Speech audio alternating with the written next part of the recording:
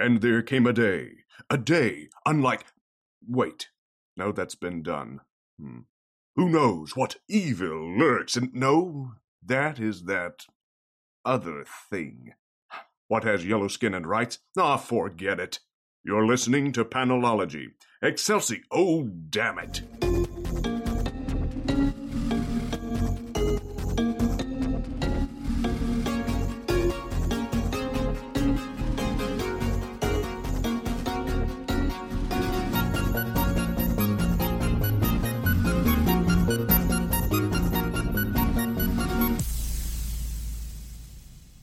Welcome to episode 249 of Panelology. I'm Alex. And I'm Tim. It's Tim. Tim has re-emerged from the depths of 2020. I'm back. With a Timgence. Yeah. That really messed me up, by the way, when you said, welcome to Panelology. I was like, wait, where am I? It has been a minute. Yeah. But you are back. Brian got tied up with work things, and Tim, the erstwhile co-ghost, stepped in so that listeners at home do not have to hear me monologue for an hour about comics. You're welcome, everybody. Yes, everybody should earnestly be thanking Tim. We are at least one step off of the darkest timeline. I'd ask how you've been doing, but that feels like a loaded question. It's been really busy. Yeah. Really busy. Well, let's get into comics then. Comics that you have been a little behind on lately. Yeah, a little is a little bit generous. I'd say I'm a lot behind. Well, the good news is at least DC right now is making it easy to jump back into things with Future State. True. So, as we have been, I have put these in chronological order by when they take place. So we will start in 2025 with The Next Batman, which of course is the one of the two books that Tim could not get his hands on. Yep. So I'm going to probably keep this one pretty quick. It is just as good as the first two issues, but it's the third issue of 4, so we'll spend a little more time on 4, I think. The main feature in this is The Next Batman. This is written by John Ridley with art by Laura Braga, breakdowns by Nick Darrington, colors by Arif Prianto, and letters by Clayton Cowles. This is very much continuing the beat that the last issue left off on, with the next Batman trying to save this couple that he was also trying to bust from the magistrate, who will just murk them all. We also see him finally maybe make a connection in the police department. How that goes is yet to be seen. Do we know the identity of the next Batman? I do. Oh, but they have not revealed it in the story? They actually have. They did in number 2. Oh, okay. Do you want to know? Yeah, I do. Okay, so if you are behind on this, if you don't know this, jump forward like 30 seconds. It is Lucius Fox's other son, Jace. Interesting. Yes. Oh, that's kind of fun. Yeah, this is something that we've actually seen set up in the main Batman book. This and Catwoman and maybe to a lesser degree Justice League Dark, because it's still the same writer, are the only books that kind of continue with ongoings after Future State. Okay. Like the Batman book will still be James Tynion, Catwoman will still be Ram V, and those stories will continue from where they're at.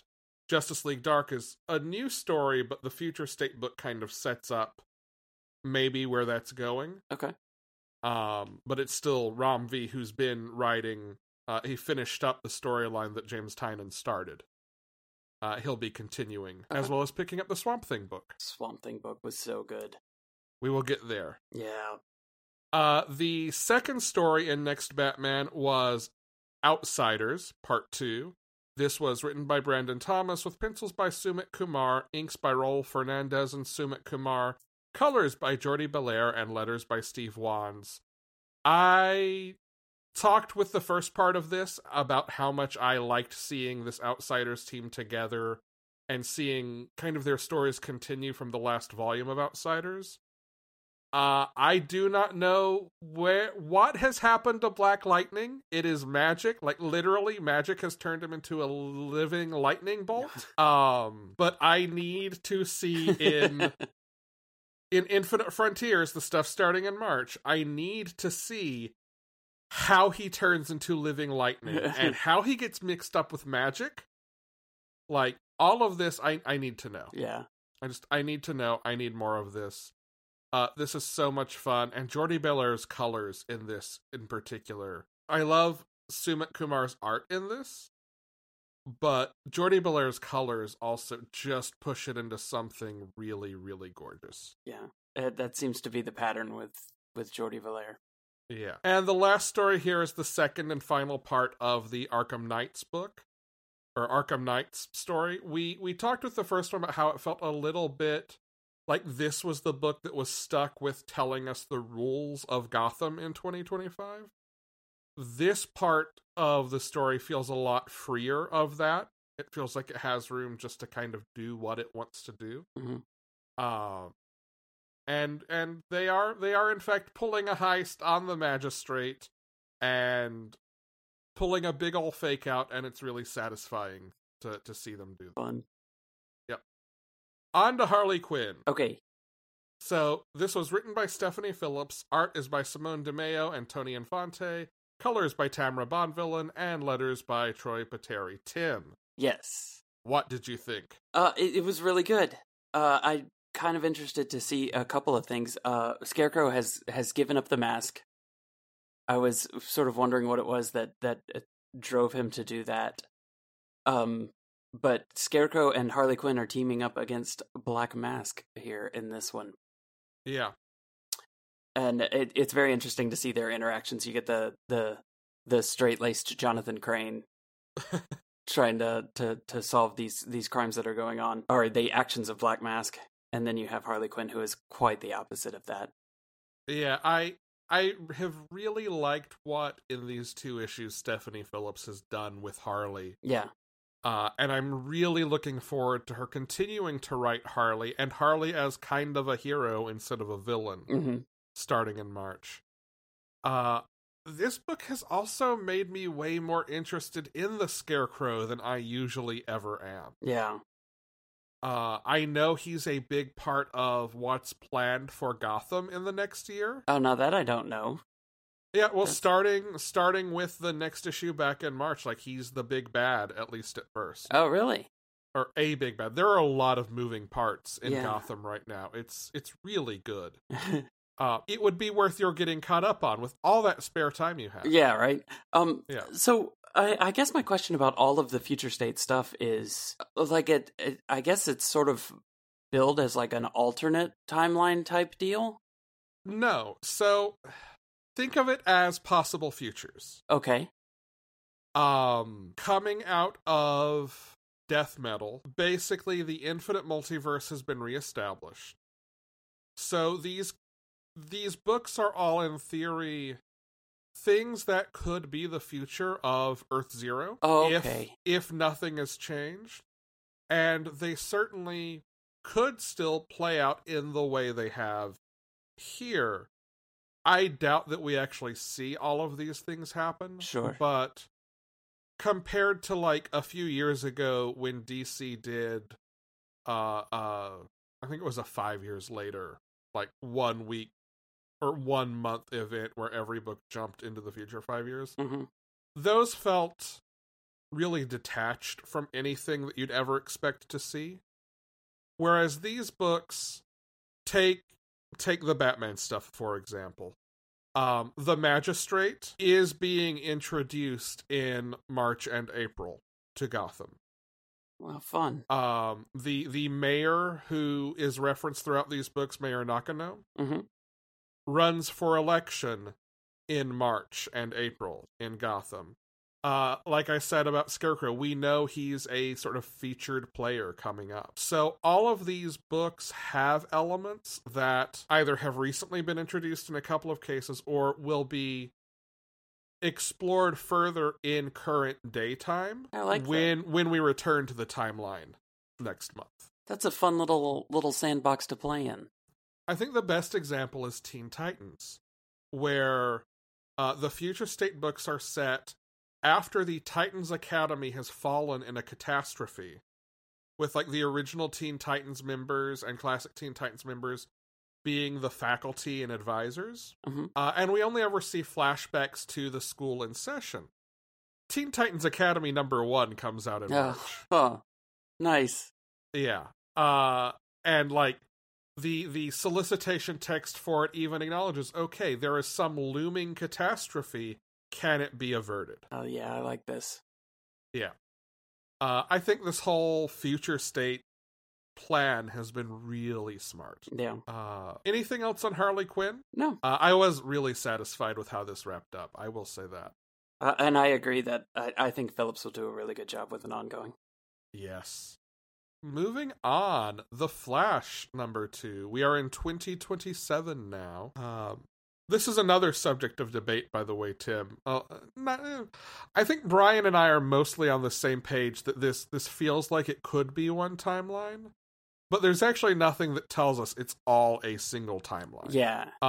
So that's definitely another, at least, ambiguity in favor of maybe these are all multiple futures. I had sort of, without any real reason, my brain landed on that they were multiple futures. And I think it was mostly the Swamp Thing read that made me think that.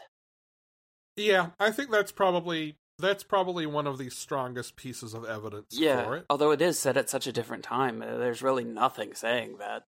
Yeah, I mean, we get a few books that are a little further out in time, but once you get past 4500, there are only like 2 or 3 books past that. The Flash #2, I think, really carries forward the exact same momentum that one had. The real hook of this is seeing Barry without his Speed Force powers try to use all of the Rogue's tools better than they ever could. It's definitely built on the Barry as his own worst enemy themes, so depending on how you feel about that, your mileage may vary. But seeing him try to fight a possessed Wally West using all of the tricksters, or all of the Rogue's tricks, is fun. Like, it is, for a very dark story that reads almost like, it reads like a Dracula or a Dr. Jekyll and Mr. Hyde, like that kind of gothic horror. Yeah. Like, man fighting monster of his own creation, or man fighting monster that is a force of nature kind of thing. Okay, I don't know if you're actually trying to convince me to get up and go get this one right now, but I think you have. I'm not sure how I missed this one. This one sounds like my jam. Yeah, I think I think the biggest litmus test for if this will be a particular person's cup of tea is how they feel about Barry in that erstwhile fuck up place. Especially taken to such a sort of dark extreme. Yeah. This is not a happy, upbeat book. Okay. I will tell you that. I didn't mention this was written by Brandon Vietti, with art by Brandon Peterson and Will Conrad, colors by Mike Atiyeh, and letters by Steve Wands. This also does, as Brian and I speculated, feed directly into Teen Titans. This issue confirms that. Future State, Superman of Metropolis #2. I'm also going to be pretty quick here, because, again, I think this is another issue that kind of the first one really sets up what this book is about, and issue 2 carries that to a natural conclusion. Like, I think this is a very tight book in that regard, all 3 of these stories. We're in 2030 now, which means this is set at the same time as Aquaman, Black Racer, Justice League Dark, Midnighter, Suicide Squad, Superman Worlds of War, and Nubia. The main feature is Superman of Tomorrow, which is written by Sean Lewis with art by John Timms, colors by Gabe Eltaeb, and letters by Dave Sharp. This is the fight between John and Brain Cells over the Bottle City of Metropolis. And I think maybe the one layer that this does add, that again, having read Solicitations for March, feels like it's seeding an idea, is that this becomes about John trying to figure out what kind of Superman he is, realizing that he's not going to be a hero in the same way as his father, that's an impossible expectation. He's not going to be one even in the same way as Kara. They're different people. So what kind of Superman is John? It's introducing the kind of self-reflection that I know the first issue at least of Superman in Action Comics will each be about for John. Yeah. Mr. Miracle, this is part 2 of the Mr. Miracle story introduced in the first issue of this, but it comes before the Mr. Miracle story by the same creative team in Superman Worlds of War. So you can either think of it as part 2 of 2 or part 2 of 4 that way, if you're reading both of those books. And this is very much just about Mr. Miracle with no resources and all of these murder robots after him, trying to figure out what the fuck is going on with this barrier that just appeared around Metropolis. It's written by Brandon Easton, artist by Valentin Delandro, colorist is Marissa Louise, and letterer is Dave Sharp. And that's the same creative team as the Superman Worlds of War Mr. Miracle story, so I really think you read this all as one. That's my take on it. I'm gonna definitely have to. The Tom King Mr. Miracle really got this whole like rabbit hole started for me, so I definitely think I would enjoy these stories. I think you would. Now, I will tell you, Tim, this is not the same Mr. Miracle. This is Shiloh Norman. Oh, okay. Yeah. We haven't seen a lot of Shiloh Norman in the last 10 years in DC Comics. They did a one-shot a couple of years ago, celebrating some different Jack Kirby characters. Like, there were 6 one-shots, and one of them was Shiloh Norman. That's the only time I remember seeing him. But, starting in, I believe, May, they are doing a 6-issue miniseries that kind of connects the dots between how Shiloh Norman got from where he had been whenever the last time he really showed up was, to his role as sort of like fading celebrity magician, and how he deals with being a superhero as a black man in a world that's very suspicious of black men. Oh, neat. Yeah. I'm really excited for that. It is also going to be written by Brandon Easton. Fico Asio, I believe, is the artist on the book. Okay, I don't think I'm familiar at all with Shiloh Norman, so this will be fun. Yeah, he's actually one of 3 Mr. Miracles. He was trained by both the original old like Golden Age magician Mr. Miracle and Scott Free, and I think Batman maybe trained him a little, or trained alongside him. That's the one thing I remember from that one shot a couple of years ago. Like, he and Batman were tight. Okay. Yeah. The third story in this book is picking up with The Guardian, where issue 1 left off.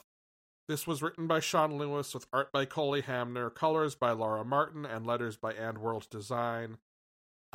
This one is probably the most straightforward of these 3 in terms of picking up right where the last one left off. The Guardian has to save Jimmy Olsen from being dropped off the globe of the Daily Planet. This one is set where Mr. Miracle is set sort of at the beginning of Metropolis being under glass. This one is set closer to the end of that time. And while that time, we learned this in the main story, that time is shorter for John and Kara fighting brain cells.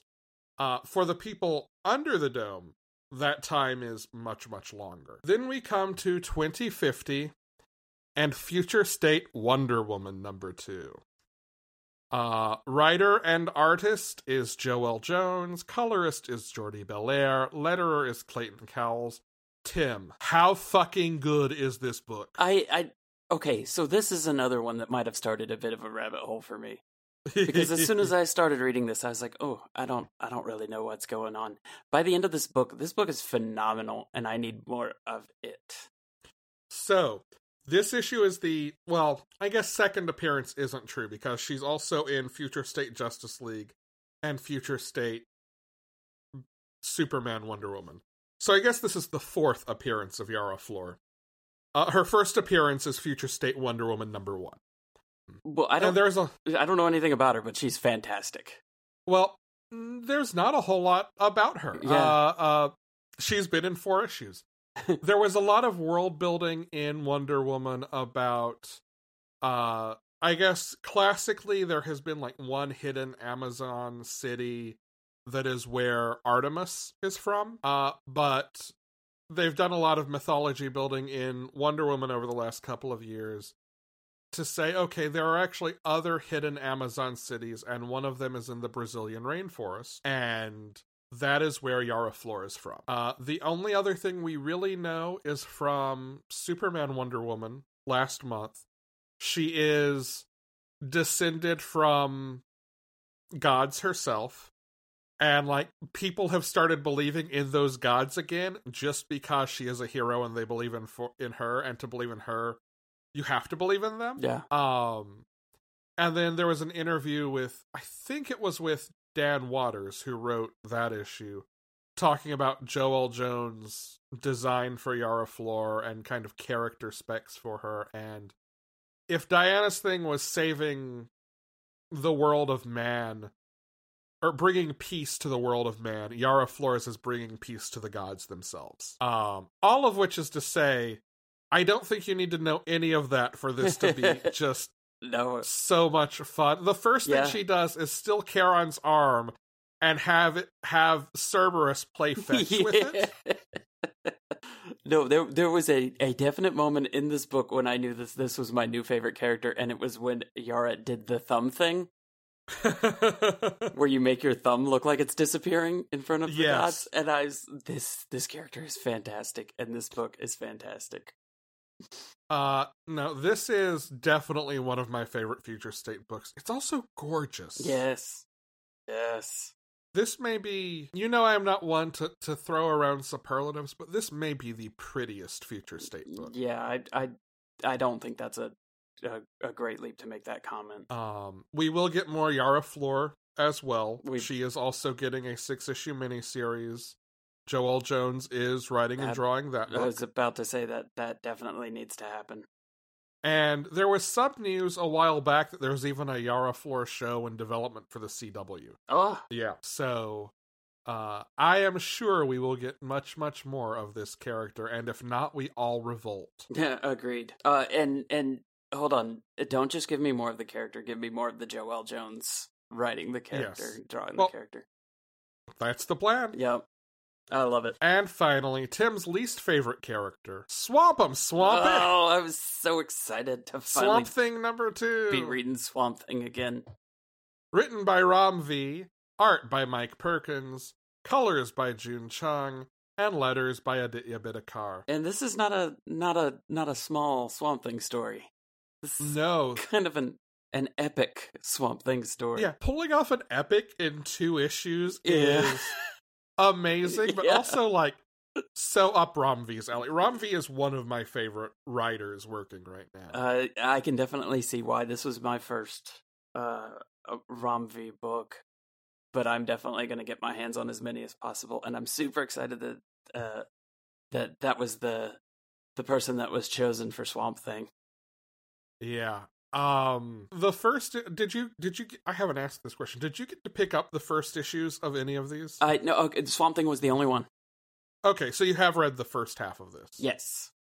What did you think about all of the almost interstitial pages with all the anatomical designs of it's so good, like as sort of like a way to tell what is going on with the characters around Swamp Thing and with Swamp Thing. Like I really enjoyed it. And we also we get the confirmation. So Brian had been very excited the last page of the first issue to see Obsidian on the page, even though Obsidian is not exactly what you call an active participant in the story. No, not at all. Obsidian has basically been weaponized by whom, Tim? Jason Woodrue. Which really messed with my whole understanding of the time of this thing. I didn't realize that Woodrue was equally immortal. Apparently. Although he has definitely been experimenting on himself. Oh yeah. He's not in the best of conditions. Yeah. Look, to be 2,500 years old, he's doing okay. Yeah, I mean, that's true. That's true. But yeah. But he is also basically begging for death. Yeah. So, okay might be a low bar. Yeah, it is. But yeah, he's figured out a way to use obsidian to basically block out the sun and destroy everything. And Swamp Thing's defense for that, it's just, like, when I say, epic doesn't even feel like a big enough word. Like, it's such a good story, and it's so well written. Well, and it's so, to be, like, as big, and everything we've talked about so far is very, like, superhero sci-fi, right? Right. Here are these diagrams of how this plant god created plant people, and this giant doomsday weapon that will blot out the sun, but it's so grounded in and about the necessity of the, like, human elements in Swamp Thing. Right. At the end of the day, as big and bombastic as it is, it's so personal.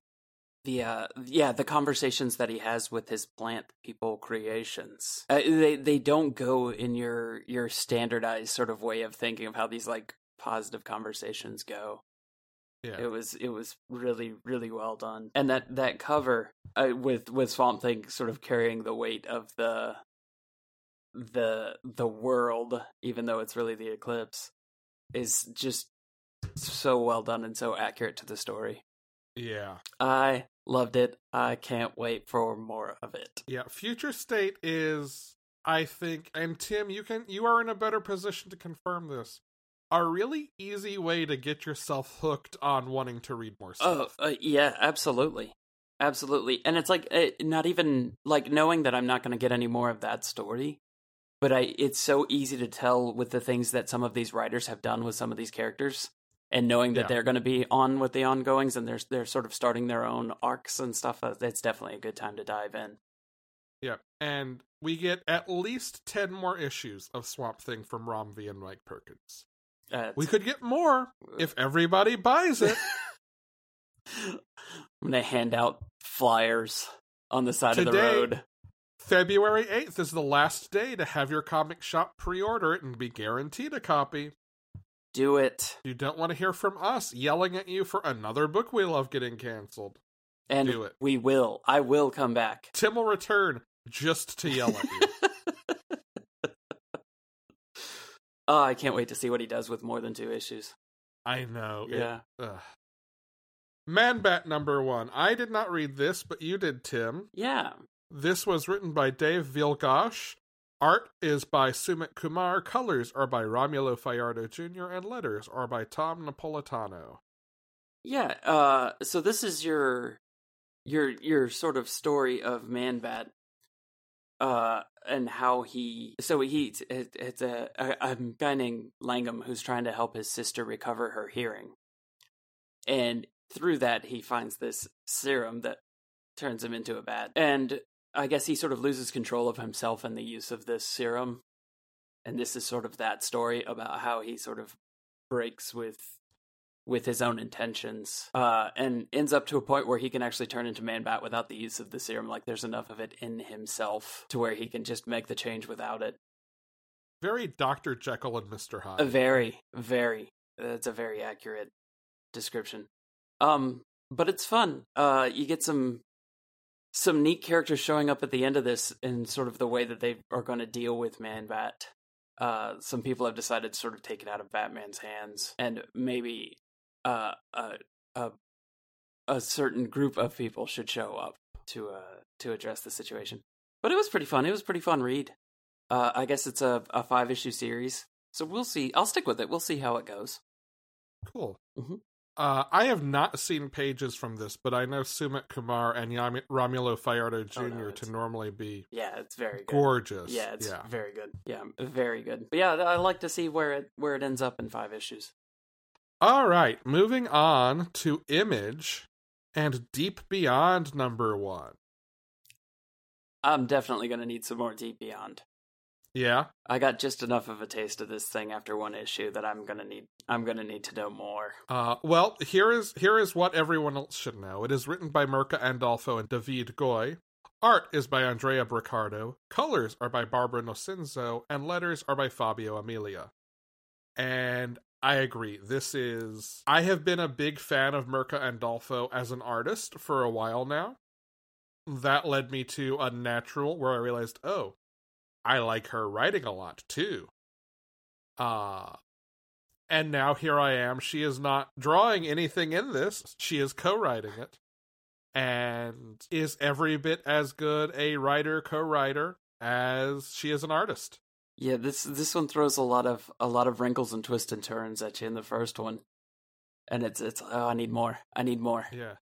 We get terrorists Yep. and political conspiracy. I say terrorists. We get environmental terrorists specifically. And political conspiracy. We get eldritch horrors, it feels like. Yes, yeah. Even if they're, just environmental consequences of man's own stupidity. Or maybe they're actual eldritch horrors. I was about to say, we don't know. Porque no los dos. Yeah, exactly. And a couple of big fun plot twists that are... I do not know what will happen next or where this book will go. No. But it feels fun and fresh and is kind of riding an almost post-apocalyptic vibe, but without the, full stop apocalypse. Yeah. Like post-apocalyptic. Like society is kind of rebuilt after that people destroying the world, seem to be living totally stopped. Yeah, people seem to be living pretty okay. On the inside, it's kind of rough on the outside. So I'm real. There's a lot of parts. Yeah. And it is just gorgeous is the right word most of the time, but sometimes it's also stomach turning. But still really pretty somehow. Yeah, those two things, while on their face might be opposites, are somehow linked. Prettiest pustule you ever did see. That was very alliterative. Thank you. It was also really fucking hard to say. No, this is my first experience with Andolfo too. But I'm hooked. Yeah. And we keep mentioning Mirka Andolfo because that's who I'm familiar with on the creative team. But David Goy is also co-writer on this, and like I said, the writing and storytelling here is absolutely fantastic. It is. I think this is a 12-issue series. Without Googling, that is what is in my memory. All right, on to some quick Marvel wrap-ups or roundups. First, King in Black roundup. Tim, here's what you need to know. Eldritch space god of nothingness, Null, yes, has come to Earth. He's also the god of symbiotes, basically. Yes. If you read any of Jason Aaron's Thor, he made the Necrosword that Gore, who will be the villain in the next Thor movie, wields. Oh. He's a big ol' jerk. That's basically. I think Null was just starting to pop up when I was just running out of ability to read comics. So I'm that sounds about right. Tangentially, aware of Null. Yeah, there was a year and a half of God is coming, and then Null started popping up. I think the first place he actually showed up was maybe Silver Surfer Black. Yeah, that seems right. So that is basically what you need to know. Venom number 33, which is written by Donny Cates, art is by Iban Coelho, colors are by Jesus Arbutov, and letters are by Clayton Cowles, is about Eddie Brock, who is dead, in sort of the central data repository that the metaphorical central data repository that connects all symbiotes and Null. Basically, a symbiote limbo. There is a strong urge in me to try to put those two words together, but I was just doing the same thing. I don't know how you would, though. Limbiote? Yeah, that's what I got too. Yeah. Not worth it, as it turns out. It took the scenic route to get there, and it was a capital D dumpster. The book, however, is great. I really dig Iban Coello's art on this, which I mention because he's technically filling in on Venom, while Venom's regular artist Ryan Stegman draws the miniseries King in Black. Okay. But there is no sacrifice in quality.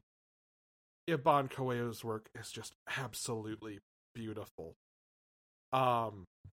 We also get the return of Flash Thompson. Okay. In this issue, and get to see him be good old heroic Flash again. Nice.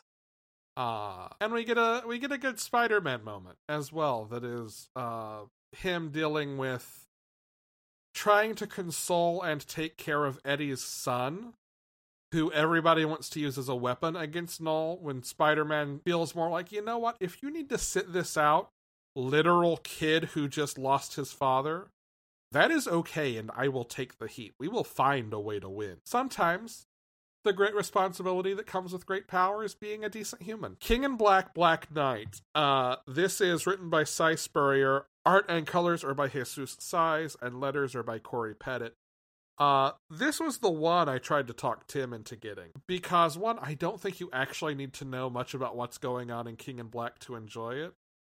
And two, as someone who does not know a whole hell of a lot about Black Knight, this is a great introduction to Black Knight. I'm a big fan of Cy Spurrier's work in general. I had kind of assumed Black Knight would work as almost like a Captain Britain, right? I've got a magical sword, and I am called upon to fight evil, and he thinks that is true, but basically he's just an asshole who's barely holding it together, who believes that this sword is meant for the pure of heart, and he is so clearly not that. And the ghost of the original Knight of the Round Table who wielded it is so clearly not that. He runs into, on his way to answer a summons for all Avengers adjacent heroes, which he takes exception to because he thought he was ready to be in the big time again. He runs into Arrow and Swordmaster, who are a couple of characters introduced recently through Agents of Atlas and in their own ongoings or miniseries. Arrow's like, oh yes, I also got this summons. Come, let us fight evil together. I'm young, but I am ready. I am ready to step up. And Swordmaster's like, hey, yo, this Avenger stuff is nonsense. I'm pretty sure these giant black dragons are the product of this god I've got to fight. Oh, they're not? Okay, cool. I'm out of here. This isn't my problem. Then the Black Knight steals his sword, so he gets pulled into it. As it turns out, no, the sword has found him because he is in fact a colossal asshole, and I think that's what the mini-series that comes next is going to be exploring. This is so much fun, and I think would be so up your alley. Oh, I'm definitely going to try and find a copy. That's the only reason I didn't read it, was because I couldn't I'm get my hands on one. Throw a minor spoiler here for Tim. Jump forward 30 seconds if you don't want it. We do learn also that the overwritten narration is actually Dane Whitman narrating his own stories to himself to try to hold on to his sanity. Wow. Yeah. As they are happening. Oh, wow. I'm not sure that hold on. Quick sidebar. Do we think that would work? I mean, I've had some rough days. I wonder if I should just start narrating my days. I know that there's one school of thought that says if you talk to yourself too much, maybe that's a sign of, I don't know, it's time to visit a therapist. On the other hand, I've actually seen that espoused more recently as something to do to organize your thoughts and stay on top of things. All right. I really think the sort of joking response is it's only a problem if things start talking back. Yeah. That may be the clearer delineation here. So as long as the lamp doesn't respond, there we go. You're okay. All right. And I like that though as a thought of I'm going to narrate my day in order to organize my thoughts. Yeah. I like that. Moving right along, King in Black, Gwynam versus Carnage, number 2. This is written by Shannon Maguire, art is by Flaviano and Ig Guara, colors are by Rico Rinzi, letters are by Ariana Marr. This is just a straight continuation picking up right where issue 1 left off of the fight between Gwen and Mary Jane, who is now Carnage, and really gets into it's Earth 65 Mary Jane. Oh, okay. Possessed and infected by Null. Gotcha. Really gets into the sort of ongoing, long simmering tension between the two. With Gwen missing practice and missing gigs, and Mary Jane feeling like Gwen has to be the star, even though Mary Jane's supposed to be the star. It's really centered in those kinds of ideas. Rico Rinzi's colors in this give it an almost goth Lisa Frank vibe at times. Sold. I did not know that those aesthetics could really go together until this book. But I flipped to the first page, it's like, no, goth Lisa Frank. That is what this is. I love it. Oh, that's so good. Then we have King in Black Marauders, which is in the King in Black section instead of X-Men because it's squarely King in Black. It's written by Jerry Duggan with art by Luke Ross, colors by Carlos Lopez, letters by Corey Pettit, and designed by Tom Muller. It is about the Marauders team, led by Kate Pryde, going to try to save Cyclops and Storm, who have been nullified, as they call it, thrown in symbiotes and controlled by Null, from New York. This book does not actually see them getting to New York to do that. It is entirely about them being waylaid by a ship sending out a distress signal that turns out to be run by human traffickers and becomes this really cool, unexpected story about how Krakoa would handle, like, needing to accept emergency refugees and provide humanitarian aid and things like that, and the sort of divisions in Krakoa that would crop up around that, where you basically end up with led by Magneto, certain members of the Quiet Council saying, we can't actually take this to the council because they will say it is not a mutant problem, but we are not going to stand by while people are trafficked. Here is a solution. I was very surprised by what this book wound up being, but really dug it. Oh, cool. And the last King in Black issue is Return of the Valkyries. The first issue of this reintroduced one of the first Valkyries, who had been trapped in a headless body of a celestial floating through the void between life and afterlife, like you do. Mm-hmm. Brian and I speculated, is this the body of the head that is nowhere in Guardians of the Galaxy? We get an answer to that in this issue. Oh, do you? We also get to see some other Valkyries in action. Danny Moonstar takes a pretty central role in this issue. And then we also see Brunhilde again. I think since we talked about the first one, they have announced another Valkyries mini-series that will follow this from the same creative team, which is, I should say, written by Jason Aaron and Torun Grunbeck, art by Nina Vaqueva, colors by Tamra Bonvillain, and letters by Joe Sabino.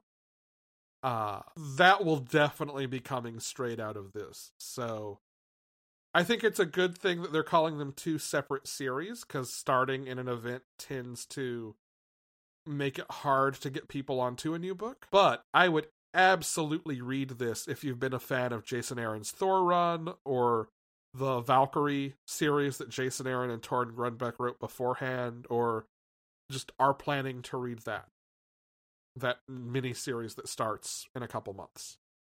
Cool. And then we'll do a quick check-in on Krakoa with the X-Men. Tim, when was the last X-Men book that you got to read? Oh my goodness. I do not even remember.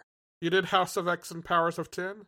No. Oh. I did not. Yeah, we're talking even further back than that on any of the Oh. X-Men books. Well, you're in for a treat when you have time to read all of that. Yeah, it's such a daunting task to get caught up with those X-Men books sometimes. When you find yourself with a lot of free time, I've got a reading order saved on my computer. Okay. Let me know and I'll share that with you. Cool. And actually, that's what I'm waiting for, some collected editions of King in Black to start rolling in to get me jumped off on that. I would go back to the beginning of Donny Cates' whole Venom run and do it in Absolute Carnage too. Okay. All right. X Factor number 7. It was written by Leah Williams. The artist is David Baldeón. The colorist is Israel Silva. The letterer is Joe Caramagna, and the design was, once again, by Tom Muller. This book starts in a fairly upbeat place, with Prodigy getting a little bit of romance, perhaps, and ends in a very dark place, with Daken having been deceived and left for dead and stuck in a position where he couldn't quite heal and couldn't quite move himself for days before being found. All of this is still dealing with the team trying to settle the Siren being possessed by the Morgan situation. And if you've read Wicked and Divide, and I know that's, just mythological Morgan. So if you know mythology, I guess. Morgan is kind of an unrepentant asshole. This book is so good. So good. I know it sounds weird, just this one issue, but it's so good. Yeah. Tim has made some really choice faces in responding to my descriptions, and I'm sad that you cannot see them listening to this audio medium. Then we move on to Hellions number 9, where there is also some, let's say, mental manipulation going on. At the start of the issue, we see Mr. Sinister, who is... Tim, since you have not read any of the Hickman era stuff, you need to know Mr. Sinister has gone from being that lame clown again to... the most over-the-top, amazing snake in the grass. Really? There are a handful of characters, Mr. Sinister, I think Emma Frost, Cyclops, who have really had a chance to shine in the last, year and a half of X-Men books. There is an issue at one point where Mr. Sinister needs a favor and has to barter his cape in exchange for that favor, and it pisses him off so much that he has to give up his cape to go ahead. Because without it, his outfit is not complete. This is written by Zeb Wells. Its art is by Steven Segovia. The colors are by David Curiel. The letters are by Ariana Maher. And the design is by, you guessed it, Tom Muller. Mr. Sinister is meeting with Mastermind. There's no way that goes badly. Right. Then we cut to Mr. Sinister is missing. Who knows? Who knows why? What happened there? It is a true mystery. And the Hellions are dispatched to go save him. They do not want to. Sage sends them, and then Sage tells the Quiet Council, oh yes, we normally wouldn't send them. The Hellions, Tim, are basically X-Men Suicide Squad. Okay. Yeah. Sage tells the council, oh yes, they very much wanted to. They felt it needed to be their responsibility to save their leader, and, well, far be it from me to stand in their way of finding their morals. So something is up with Sage, who is basically in charge of monitoring all information going into and coming out of Krakoa. Again, no way that goes badly. And the team quickly finds itself at the location of whomever is responsible for Mr. Sinister's disappearance. Arcade. Oh, fun. Yes. This is take a Suicide Squad book and then make it just a little goofy. Could you read Hellion separate from the other X books, or do you think it needs to be a piece of the bigger? I mean, there are definitely like issues of it when you get to Ten of Swords, which was the big X-Men event that just wrapped up. That story played out across 22 issues scattered through the line. So like there are 2 issues of Hellions that are about that. Maybe you don't necessarily need to read all of it, but I don't think you would know exactly what was up in those 2 issues. My general advice is if you can read all of the X-Men stuff together, go for it. They've actually been putting out trade paperbacks that are like Dawn of X Volume 1 through Dawn of X Volume 15. And like Volume 1 is literally the first issue of each of the first 6 books, and Volume 2 is literally the second issue. That's cool. And all of that will carry you up to Ten of Swords, and I think after that we'll start getting the same collections, but they'll be called Reign of X, Volume 1, etc. So, like, I think they've released up through 10 or so of those, so you're definitely waiting a little longer to read that way. And you can get, like, an individual Hellions Volume 1. If it were me, though... Yeah, that sounds like the way to do it. I would do one of 2 things. I would either do that, or if you don't care about having the physical editions, get yourself a Marvel Unlimited subscription. Yeah, that makes sense too. And just read through them there. I actually think it's a little shorter wait on Marvel Unlimited than it is with the physical collections at this point. I gotcha. All right, is it still good? Or Alex makes himself hate himself. The Wrong Earth, Night and Day, number 2. This is the... You read the first Wrong Earth, right, Tim? Yeah, I did. This is the issue you have been waiting for. Dragonfly and Dragonfly Man meet and have to work together. Oh, yeah. It's such a good book series. I definitely need to get this issue. This is another one where I just couldn't find it. It was sold out at the shop I went to. Grab the trades. This will be... There's The Wrong Earth Volume 1. There's Dragonfly and Dragonfly Man, which is, I think, set entirely before that. And then this will be a third trade. Oh, I didn't know there was a second trade out even. Yeah, it's under a different title, but... Okay. Yeah, it's called Dragonfly and Dragonfly Man. Gotcha. Luna number 1. This is written, drawn, colored, lettered, everything by Maria Joveit. Who has, I think, a very distinctive style that lives in this sort of bright, colorful horror place. This is about a woman who wakes up in the desert and maybe has been in a car accident. I don't know that I totally buy that. I think maybe something else is up. But she is rescued by, I'm going to go ahead and call it a cult that lives in the desert and reveres this cave in the middle of an oasis that you're not allowed to go into. And she is invited to join the cult, which involves some amount of psychotropics and monsters. There are definitely monsters. This is at the very least unsettling, but I think by the time this miniseries is over, it will be horror. The monsters, do they come before the psychotropics or after the psychotropics? After. Yeah, I gotta go read this one right now. I do not believe they are imagined. Okay. Yeah. The Dreaming Waking Hours, number 7. This is the second part of our Heather After interlude, in which Heather is in the hospital after being attacked by Puck from Midsummer Night's Dream. And while the supporting cast tries to save her, she figures out how to save herself. It's so good. I love this series so much. Far Sector number 10. This is the third issue from the end, and the shit has hit the fan, in ways that feel prescient, but I imagine have to have been scripted well ahead of time, knowing how comics publication works. This is one that I'm going to need to hurry up and get done. Because I didn't realize this one flew under my radar till it was about half over, and so I've been waiting for a collected edition just to sit down and read it all. Yeah. Because it does seem like kind of my bit.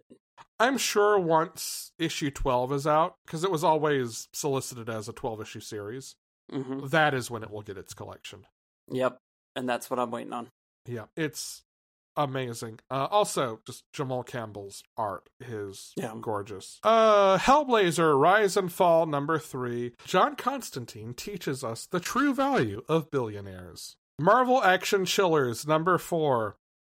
Stephen Strange and The Wasp and Ironheart and Captain America and Teenage Elsa Bloodstone team up to take down the Iron Dracula, which is a Dracula in an Iron Man suit.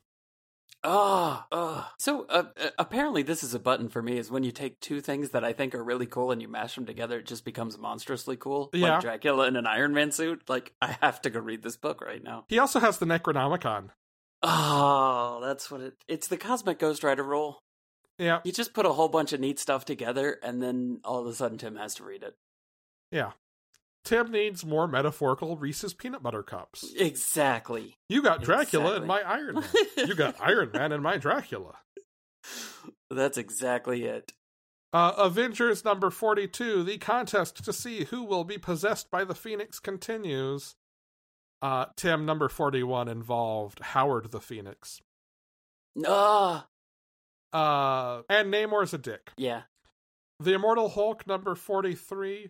Maybe, just maybe, Joe Fixit can be a decent person sometimes. The Legend of Shang-Chi one-shot. This is a fun single issue in which Shang-Chi has to steal an evil sword from a museum before it is sold off, because it can't fall into the wrong hands. Which of course means that Lady Deathstrike is already trying to steal it. Shout out to the artist on this, Andy Tong, for drawing what really is basically mostly one big fight issue. Really, really well. Like, the choreography and staging of this fight is, I think, one of the best examples of a fight in a comic book I've seen in a long time. Runaways, number 33. The Runaways are dealing with the stress of trying to actually live a normal life, not like a bunch of superheroes. And then the stress added to that when Wolverine shows up to bring their one mutant member home to Krakoa. Strange Academy, number 7. We deal with the fallout of Kid Mephisto having died and been brought back to life. Resonant, number 7. Pax is trying to keep the ship, the literal ship that he is on, this is not a metaphor, sailing straight through a big wave and a metaphorical wave, and keep his head on straight through it, while his kids deal with cannibals wanting to come eat them. That took a turn. Yeah, it's a really good book. I don't think... Is that Vault? It is. And finally, Vagrant Queen, A Planet Called Doom, number 6. Isaac has to deal with the darker parts of himself as everybody confronts Brother John. All right, this week's books. It's another Future State week. So we've got Dark Detective number 3. The main story is by Mariko Tamaki and Dan Mora. Rifters is by Matthew Rosenberg and Carmine DiGiandomenico. Green Lanterns number 2, with The Last Lanterns by Jeffrey Thorne and Tom Rainey. Teen Lantern by Josie Campbell and Andy Tong. And Hal Jordan by Christopher Priest and Dexter Soy. Justice League number 2, with a main story by Joshua Williamson, Robson Rocha, and Danielle Enriquez. And Justice League Dark by Ram V and Marcio Takara. Kara Zor-El Superwoman number 2 by Marguerite Bennett and Marguerite Sauvage. Robin Eternal number 2 by Megan Fitzmartin and Eddie Barrows. Superman Wonder Woman number 2 by Dan Waters and Leila Del Duca. And Teen Titans number 2 by Tim Sheridan and Rafa Sandoval. Outside of Future State, coming from Image, we have Radiant Black number 1 by Kyle Higgins, Marcelo Costa, and Becca Carey. I have not read a lot about this book because I've seen so much praise for it on Twitter already. I know it has kind of a Power Rangers vibe, and that is all I have let myself read. I will be picking this one up for sure. Yep. Is there anything on your radar for next week? I'm just springing you on this as we record. I know. I knew I should have looked, and now I'm going through it real quick. I haven't read Future State Green Lantern #1 yet, but I definitely will be getting #2 and reading both of them. Got to get that Justice League Dark at the very least. Yeah, I'm scrolling through the comic list now. Tim, do you know in the future who Etrigan possesses? No. Detective Chimp. But it's the Iron Dracula rule again. Uh-huh. Now, I need everything with that in it. They know how to get me. Gone the Simian, rise the demon, Etrigan. Let's see. You should also grab Teen Titans 1 and 2. All of them. Let's just say all of them. Yeah, I mean, they are, just like you said, they stand alone so well that I absolutely should. Yeah. Well, while you give it one last glance, I am going to cover one other piece of business I have for this week. Okay. As you may be aware, I don't know how far behind you are in actually listening. We have a shadowy figure that lurks and occasionally challenges Brian and me to a long box book report. And in true, I gave you all the clues, Mr. Policeman scrawl. I have received another note. This 1982 Marvel comic is currently only available on eBay or comic book stores that cater to older comics. You may need the sun to come out before you dig through mini comic bins to find what is hiding behind the Long Box Book Report's door #3. This classic story has a very theatrical feel. During their quest, the Red Hero gets the opportunity to interact with President Roosevelt. Spoiler, the story ends happily ever after, with the financial father of war embracing our hero. Have you figured out what story is featured in the next Long Box Book Report? So I have not looked to see what it is yet, but I do have a guess.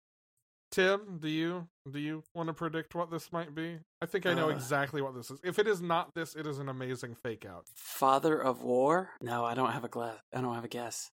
It's got to be a comic book adaptation of Annie the musical. Oh, interesting. Oh, that is a completely different direction than I was thinking. The sun will come out. Red Hero meets President Roosevelt. Yeah, okay. I think this is a comic book. I think Daddy this is Warbucks? a comic book I think this is a comic book adaptation of Annie. But we will find out for sure next week on our 250th episode. All right. Yeah. Tim, you got anything else before we wrap it up? No, I don't think so. In that case, first, my thanks to Tim for saving our bacon. No, thanks for letting me come on. It has been fun. Yes, as you are getting caught up, you'll have to come on again and check in. Absolutely. I will send you links to go listen to our coverage of the March and April solicitations. Cool. So that you can navigate all that. I've also got basically the spreadsheet equivalent of one of those giant murder boards that has taken over a room with red string that shows how all the Gotham books connect to each other. Interesting. Yeah. I'll send you that too. It's terrifying. We would like to thank Chase Parker for our intro voiceover. You can visit us at panelologypodcast.com, support us on Patreon at patreon.com/panelology, get merch at bit.ly/panelologymerch, capital P, capital M, or send us questions and comments at bit.ly/panelologymailbag, capital P, capital M. If you have listened through the outro, then here is a teaser for you. Next week, we have a special announcement to coincide with, again, our 250th episode. I'm Alex. And I'm Tim. Do you remember what you say at the end? Go read comics.